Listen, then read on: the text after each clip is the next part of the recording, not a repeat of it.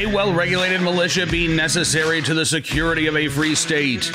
The right of the people to keep and bear arms shall not be infringed. Welcome to another edition of Bearing Arms, Cam & Company. My name is Cam Edwards. Glad that you're with us on the program today.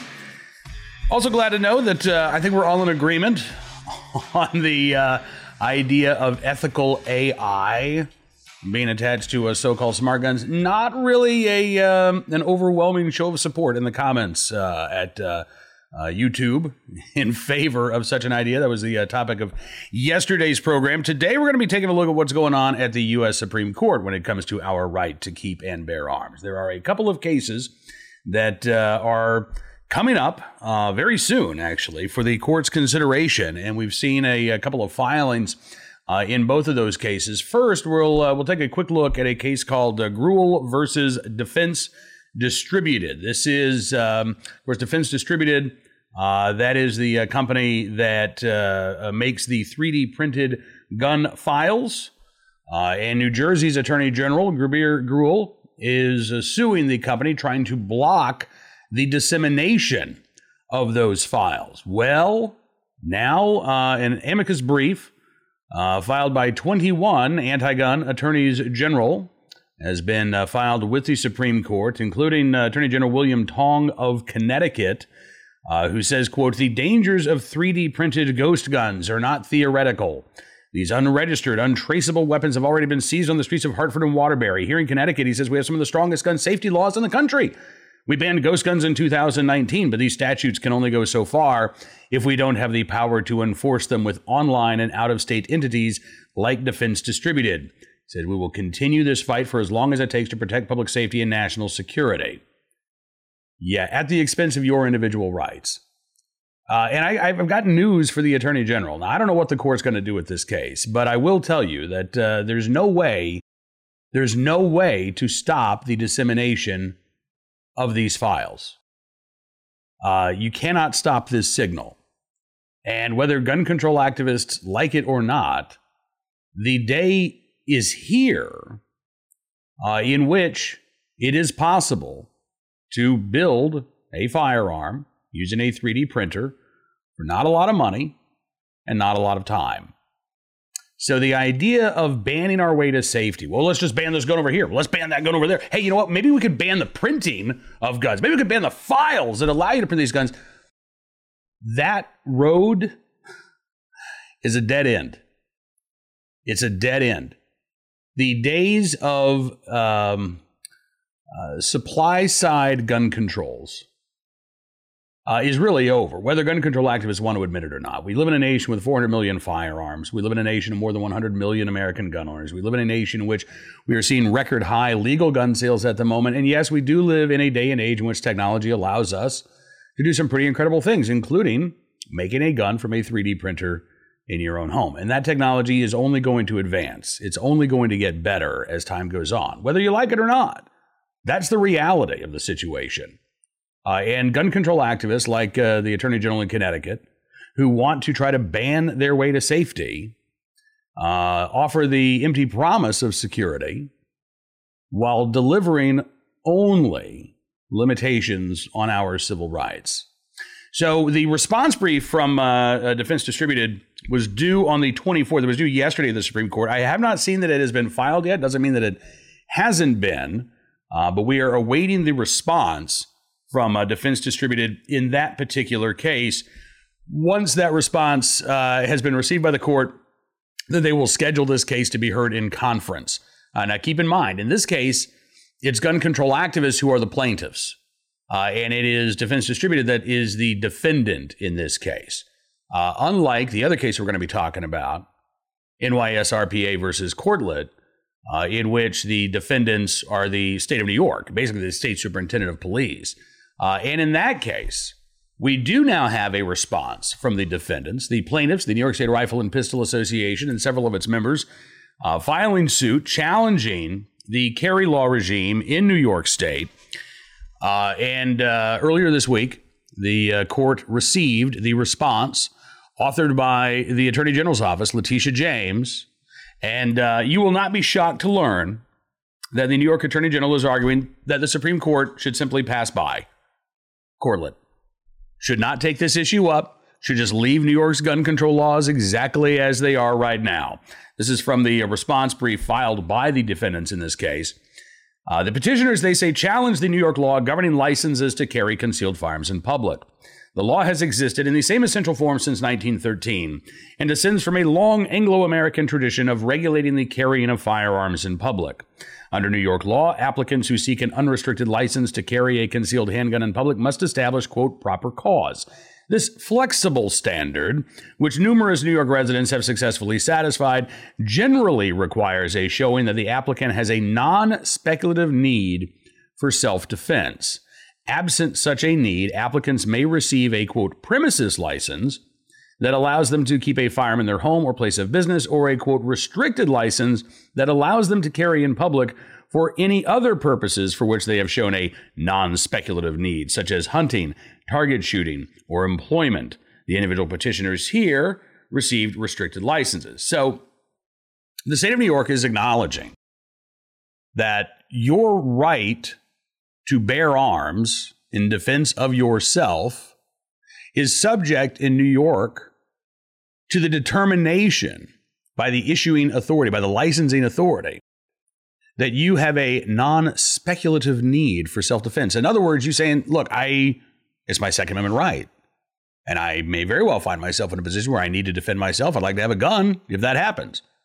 Well, that's just speculation. Denied. I mean, that's what happens 100% of the time. So then you get into the issue of, okay, well, what is a non-speculative need? Do you have to demonstrate good cause, which is another way of phrasing this? And the answer is yes. You have to satisfy the licensing authority before you can receive a carry license. And the average New York resident cannot do that. The average New York resident is not going to be able to show a, quote, non-speculative need for self-defense. They're not going to be able to say, look, I've got this abusive ex who's stalking me, or, you know what, somebody broke into my house last week. They haven't caught the guy. I'm really afraid that, they might target me again. Actually, if it broke into your house, it wouldn't matter. It broke into your house. They didn't attack you on the street. So, denied. This is, I believe, in complete contravention to our Second Amendment right to keep and bear arms. But let's take another look at what Letitia James, the Attorney General, had to say about this particular case. In the response brief filed with the Supreme Court, the New York Attorney General says the petition does not present a question warranting this court's review. First, the petitioners and several of their amici are mistaken in claiming a split in authority on whether the Second Amendment applies outside of the home. Like all of the other courts of appeals that have considered restrictions on the public carrying of firearms, the Second Circuit proceeded from an understanding that the Second Amendment does protect an individual right to carry firearms outside of the home for self-defense. And like those other courts, the Second Circuit was guided by this court's recognition in District of Columbia versus Heller that the Second Amendment right is not unlimited and can be subject to state regulation consistent with the historical scope of that right. All right, so we got more, but let's talk about that for just a second. So Letitia James says, look, the New York State Rifle and Pistol Association, these individual plaintiffs, amicis, which include a number of state attorney generals filing in support of the right to bear arms in self-defense, they all claim that there's a split in the appellate courts on this issue. And there's not, says Letitia James. Every court recognizes that the right to have a gun outside of the home does exist under the Second Amendment. It's an interesting admission. But Letitia James goes on to say that even though it might be a right, it's a right that can be curtailed by the whims of the government. So you have a right to bear arms outside of the home in self-defense. But if the government decides, I don't think your reasons for exercising that right are good enough, then they can stop you from doing it. That's, in essence, Letitia James's argument, which I got to say, I think it's a really bad one. So she continues in her brief, contrary to the petitioner's contention, neither the court below, meaning the Second Circuit Court of Appeals, nor any other court of appeals has sustained a blanket prohibition on ordinary law-abiding persons carrying firearms outside of the home. Well, again, that's not actually the question here. It's not a blanket prohibition. And the question is whether or not New York state laws deprive the average citizen from bearing arms outside of their home. It doesn't have to be a blanket prohibition if in practice, the law which theoretically allows people to obtain a concealed carry license precludes the average citizen from doing so. All right, back to the brief filed by Letitia James. She writes, instead, several courts of appeals have sustained state law regimes for licensing the public carrying of firearms, and one court that invalidated a blanket prohibition has recognized that New York's laws do not amount to such a prohibition. Well, yes and no. In this brief, Letitia James mentions the Seventh Circuit Court of Appeals. So that was a case out of Illinois. And at the time, Illinois did not have a single carry law in the books. It was you could not open carry, you couldn't concealed carry.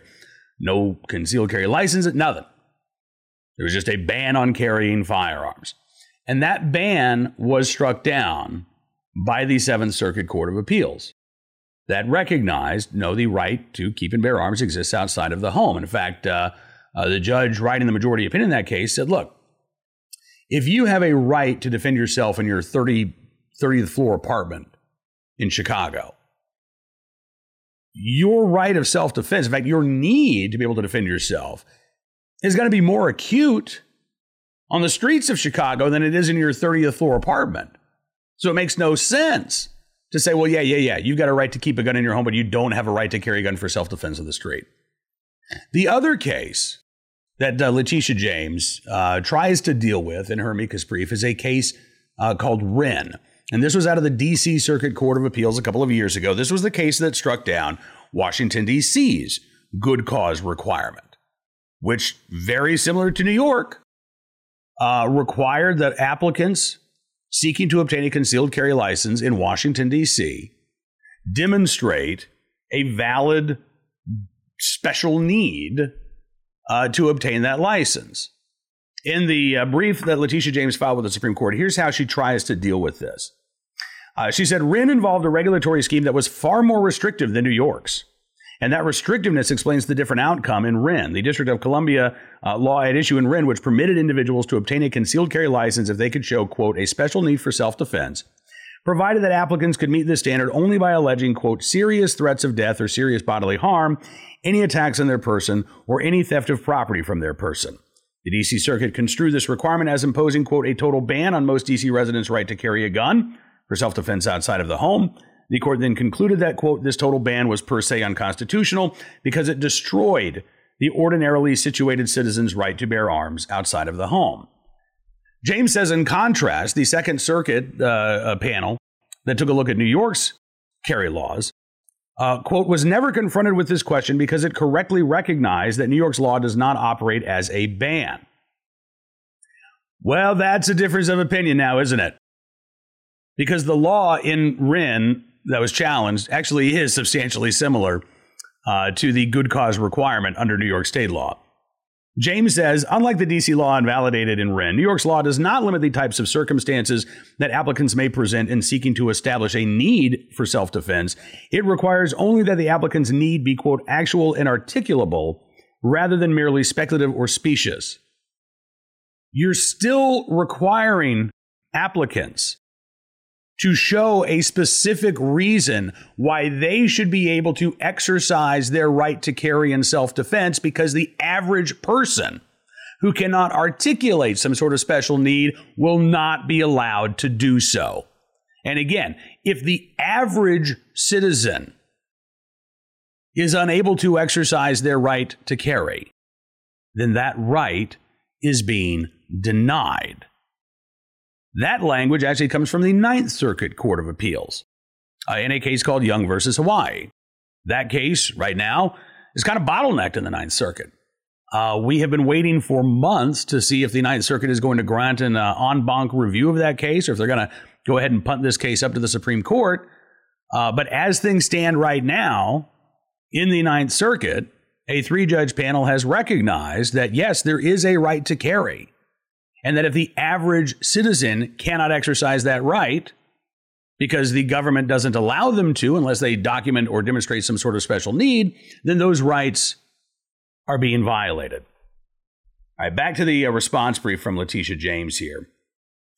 Her second argument about why the court should not take this case. She says this case is a poor vehicle for deciding whether the Second Amendment applies outside of the home, a question that petitioners imply is presented by this case, because the court below proceeded on the understanding that the Second Amendment does so apply. A ruling in petitioner's favor would change neither the result nor the reasoning below. In any event, she writes, the result, she says, in any event, the petitioners fail to align facts establishing that New York's licensing system or licensing regime bans the public carrying of firearms for all but, quote, a small subset of individuals.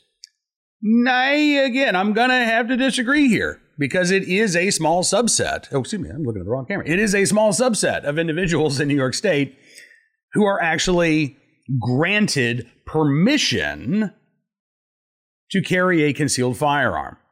It is not the general public. It is not legal gun owners. It is not all those who have undergone the training required under New York law. No, it is only those who can satisfy New York's requirement that, again, they are special, that they are different, that they are unlike the average citizen. And therefore, because their circumstances are different than that of the average citizen, they should be granted a license to carry for self-defense. Letitia James can, try to argue this as much as she wants, but the facts are the facts here. And finally, she says the decision upholding New York's longstanding and measured licensing law was correct. The law is consistent with its historical scope of the Second Amendment and directly advances New York's compelling interests in public safety and crime prevention. The petition should therefore be denied. Well, the court is scheduled to take up this issue in conference on March 26th. So about a month from now. And when that happens, it's going to take 4 justices to agree to hear this case. It takes 5 to win. It only takes 4 justices, though, for the court to take a case. We know that Justice Alito, Justice Thomas, Justice Kavanaugh have all gone on the record as saying, I believe Justice Gorsuch, too, have all gone on the record as saying it's time for the court to start hearing more Second Amendment cases because the lower courts are abusing our decision in Heller and McDonald. We also now have the addition of Amy Coney Barrett on the Supreme Court.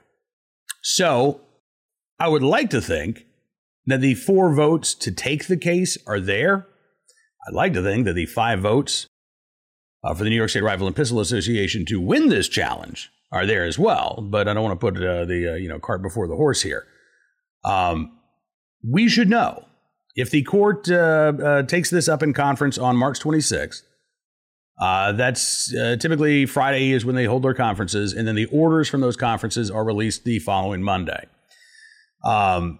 It could be that this case gets listed, it's heard in conference, and then bloop, the next week, cert is granted or denied. But they could also hang on to this case for a week or more before deciding what they're going to do.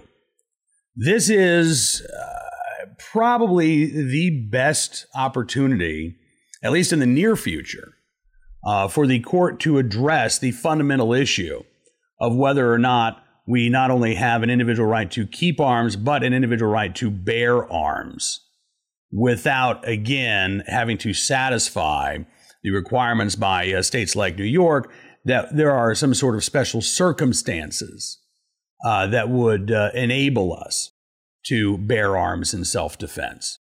The Second Amendment does not say the right of the people to keep and bear arms under certain circumstances. The Second Amendment does not say the right of the people to keep and bear arms as long as they have good cause. It doesn't say the Second Amendment or the right of the people to keep and bear arms shall not be infringed unless the state of New York really doesn't want a lot of people carrying firearms for self-defense. That's not what the Second Amendment says. It's the right of the people to keep and bear arms that shall not be infringed. And in just a few weeks, the court is going to have a fantastic opportunity to take up a case dealing with our right to bear arms and to apply the same arguments and the same methodological reasoning that we saw in Heller, which, again, recognize our individual right to keep arms in our home, to recognize that that same right also protects every one of us in our ability to bear arms for self-defense outside of the home as well. All right, let's turn our attention now to today's armed citizen story, our good deed of the day, our recidivist report. We will start there with a case out of North Carolina where a man shot by an off-duty New Hanover deputy, as it turns out, no stranger to law enforcement. According to the Star News Online, a man involved in a shooting with an off-duty sheriff's deputy has a lengthy criminal history. 40-year-old Bart Anthony Coniglio shot by a deputy after he allegedly forcibly entered the deputy's home. Yeah, not the first time that Coniglio's had a run-in with law enforcement. According to the North Carolina Department of Public Safety, his criminal history stretches back nearly 20 years. He has previously been convicted in New Hanover County for DUI, resisting an officer, possession of a Schedule IV controlled substance, larceny, obtaining property by false pretenses, and embezzlement between 2002 and 2018. In each and every one of those cases, Coniglio was given probation, never sentenced to jail, no prison time. He also has several upcoming court dates for pending charges against him in New Hanover County for resisting an officer, drug possession, probation violation, drug possession, DUI, giving an officer fictitious information, driving while his license was revoked, and a domestic violence protective order violation. And he's got even more court dates because North Carolina courts list upcoming dates for Coniglio for 2021 charges, meaning charges that have happened just since this year, of assault on a female and habitual assault. Now, in this particular case, Coniglio allegedly forcibly entered a home where a family member and a friend of the off-duty deputy were inside. He then allegedly followed the family member and friend when they ran to an off-duty deputy's home before forcing his way into that deputy's home. According to a news release, a physical altercation ensued that resulted in the off-duty deputy subsequently shooting Coniglio. The off-duty deputy not injured. Coniglio transported to a local hospital where he is expected to recover and will eventually be facing even more criminal charges than he was already when the week began. Today's armed citizen story, I guess a second one. I got to say, this one's a few days old, but I missed this at the time, and I've seen no national media coverage of this whatsoever. Look at this headline. Office employee shoots man during machete attack, Orlando police say. One would have thought that that might get some national news attention, but no, you would be wrong. It was last Tuesday when a man allegedly attacked two employees of a staffing business with a machete before he was thwarted by an armed employee who pulled out a gun of their own and shot the attacker. Happened about 9:30 in the morning at Staff Zone in Orlando. It's a day labor office, offers short-term employment. 31-year-old Arain Mitchell Grant came into the business seeming upset, had a large knife, which was later identified as a machete. Grant then argued with a woman and a man who both worked there, according to ClickOrlando.com, and then went to stab the employees. Officer said as Grant was trying to lunge at the employees, one of the workers then shot him. After the shooting, Grant ran off on foot. He was eventually found with a gunshot wound. Police were able to take him into custody. Now he is facing charges of attempted felony homicide, aggravated battery with a deadly weapon, burglary with a battery therein, as well as resisting an officer without violence. Both of the employees taken to a local hospital with lacerations. They are expected to be okay. Again, could have been a far different story if it were not for the presence of that armed citizen. But instead, this was just sort of a one-day local news story instead of garnering the national attention that it deserves. Another story, not getting nearly as much attention as it should, in my opinion. Story out of Ohio, where a Copley school resource officer saved a choking student at the Copley Middle School. Same officer, by the way, who stopped an active assailant a decade ago, back in 2011. Officer Ben Campbell said he saw 11-year-old Ashton Smith jump up during lunch this Monday and realized that the student was choking. He said, first, I thought he was just horsing around with his friends, but then he ran straight to me and he did the universal choking sign around his neck. I saw the fear in his eyes. Ashton said, in my mind, I was like, oh my gosh, I'm about to die. I'm about to die. He said, I couldn't breathe. It was really stuck. I was thinking about getting water and I just saw him, meaning Officer Campbell. So Ashton runs towards the officer. Officer performs a Heimlich maneuver 4 to 5 times. Did several palm strikes on the upper back of the student before the piece of food was dislodged. Ashton said when it hit at the last second, he hit as hard as he could, and I felt it come out my throat. Officer Ben Campbell said he cried for a minute, I took a good deep breath. He said it was traumatic for all of us. And this, again, not the first time that Officer Campbell has been in the right place at the right time and willing and able to do the right thing. A decade ago, he was able to stop an attack there in the same school district in Copley Township, an individual who killed 7 people, including 3 children. A man who was spotted leaving a home, ignored commands to drop his weapon, pointed his gun at officers at the scene, and they returned fire. Campbell said he didn't consider his actions in 2011 heroic. He says he doesn't believe he was a hero. When he saved the student this week, he said, "I don't know what it is about me. I'm just an Irish cop, and this is what I do." Well, no surprise again to see an officer like Officer Campbell say he is not a hero, but at the very least, Officer Campbell, you were in the right place at the right time, willing and able to do the right thing, and we thank you very much for your very good deed. Now, that is all the time we've got for you on this edition of Bearing Arms Cam and Company. We will be back on Monday. We'll be taking tomorrow off so I can help try to get the website going for the weekend, chock full of great Second Amendment stories for you to check out. In the meantime, don't forget, you can subscribe to Town Hall Media on YouTube. That way you'll never miss a program. Or Bearing Arms Cam and Company on Rumble. Also, Amazon Podcasts, Apple Podcasts, Spotify, SoundCloud, Stitcher, townhall.com's podcast page. Plenty of places for you to find us. Hope that you have a fantastic weekend. We'll see you again Monday. Don't forget to check out bearingarms.com. We'll be posting new content throughout the weekend. But until we talk again, be well, be safe, and be free.